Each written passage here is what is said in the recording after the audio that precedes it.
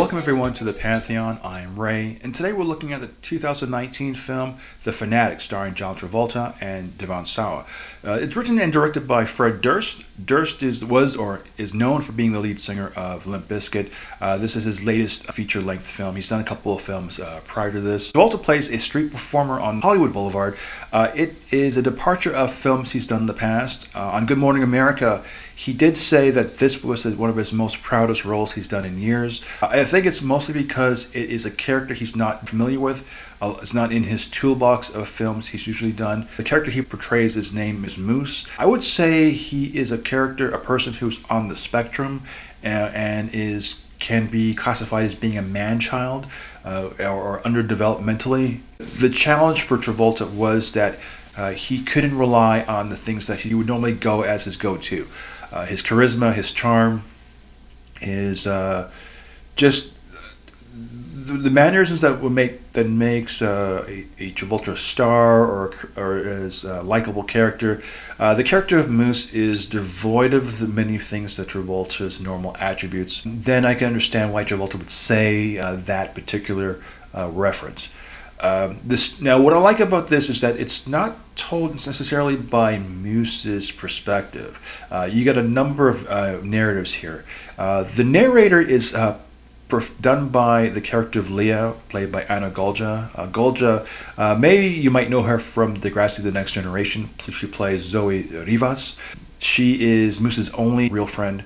I think her job on the side is she works as a paparazzi, getting scoops and stories and photography of celebrities. She gets Moose to see into the party to see his idol, the person he's infatuated with, and that's Hunter Dunbar, played by Devon Sawa. Now, Sawa's character is as an actor who's reached his twilight years. At a fan signing, Moose finally gets to meet his hero, and we're looking at the situation from two perspectives. One is from the character of Moose, Travolta's character, how he sees Hunter Dunbar at that moment, and then we see Dunbar's perspective, what he's going through at that exact same moment.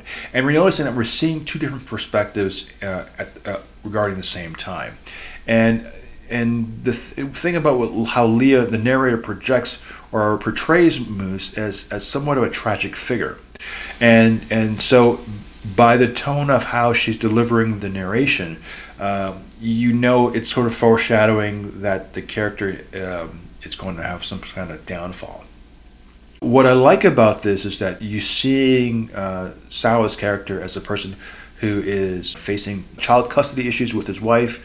His career is on the downward slope. He's no longer the command of the box office or the executives of Hollywood. And what you're seeing is Moose's perspective, and who is totally oblivious of the things that's going around Hunter's life at that time, and not knowing the boundaries of how a fan should be. But I think the film kind of falls a little flat in the sense that it is the overall narrative. The film by design is awkward, and that is because of the nature of Moose's character. He does not know how to react and say the right things, or how to handle himself in any particular situation that would be that can be construed as being awkward or abnormal. When he's told to stop or not pursue his idol, he's getting too close, or it's getting too dangerously close to him. He's not hearing that advice, and so it's sort of limiting in terms of the information. He's only hearing or seeing what he wants to see. It's difficult so from that perspective, it's a little difficult and jarring to get behind the character. There's a lot of violence, which and some tragedy that happens into this, both for Travolta's character as well as Sawa's character. Overall, I will give this movie out of 10. I'd give this movie a 4. The script acknowledges certain things. I think the delivery and the execution overall is slightly limited. The end game, if you will, of Travolta is tragic as it is dictated in the beginning. So, in the sense of the beginning and the end, it does wrap. There is a connection. It's not a completely abstract thought in terms of movie making, but it is a film that is watchable for me just once. But I would recommend. It's a rough watch, and I think Durst is self-indulgent, but like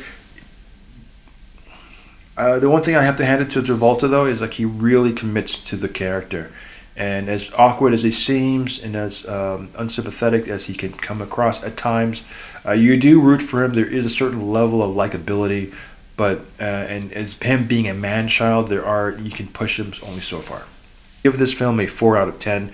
It's not something I would recommend, but if you're a fan of Travolta, if you've been following Fred Durst's career, or if you want to know what's Devon Sawa's been doing since Idle Hands, this is not a bad film. Devon Sawa's aged quite remarkably. He's come into his own. He's completely removed from the teen heartthrob persona or the teen mold he's come from, and he's now playing like a fully fledged adult male role. There's no teen or youthful or inexperienced character that he can portray, or a stoner kid or whatever. I mean, he's playing an adult, and it's refreshing to see him play a character that's sort of edgy and alert.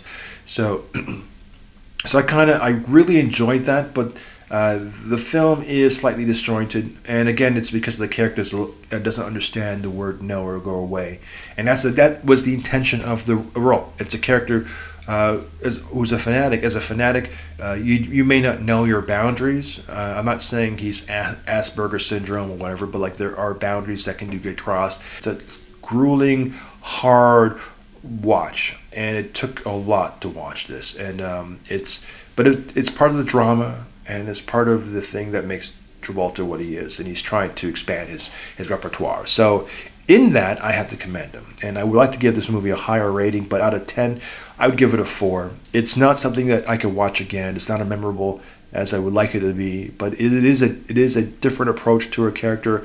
It is what Travolta said on Good Morning America when promoting this movie. It's one of the most proudest works he's done in years, and that's because it's a character that is on the spectrum. It is challenging because the character's introverted. It's a character who's been told not to do something and doesn't listen or doesn't understand those boundaries and still goes ahead, and then experiencing the consequences of those actions and not knowing his limits. So it is tragic in that sense, and I would recommend maybe renting this, but nonetheless, it is different, and in a year that it might find a footing, it might find an audience, but it's not very likely. Anyways, with that, I'm Ray, and take care.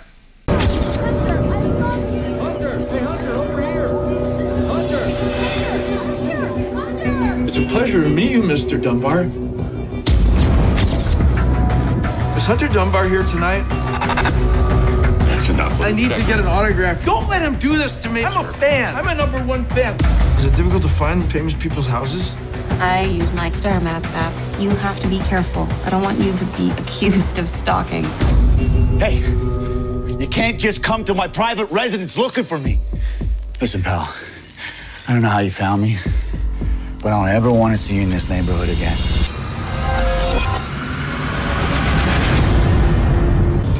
Help! I just wanted an autograph. Wait! Out of your mind.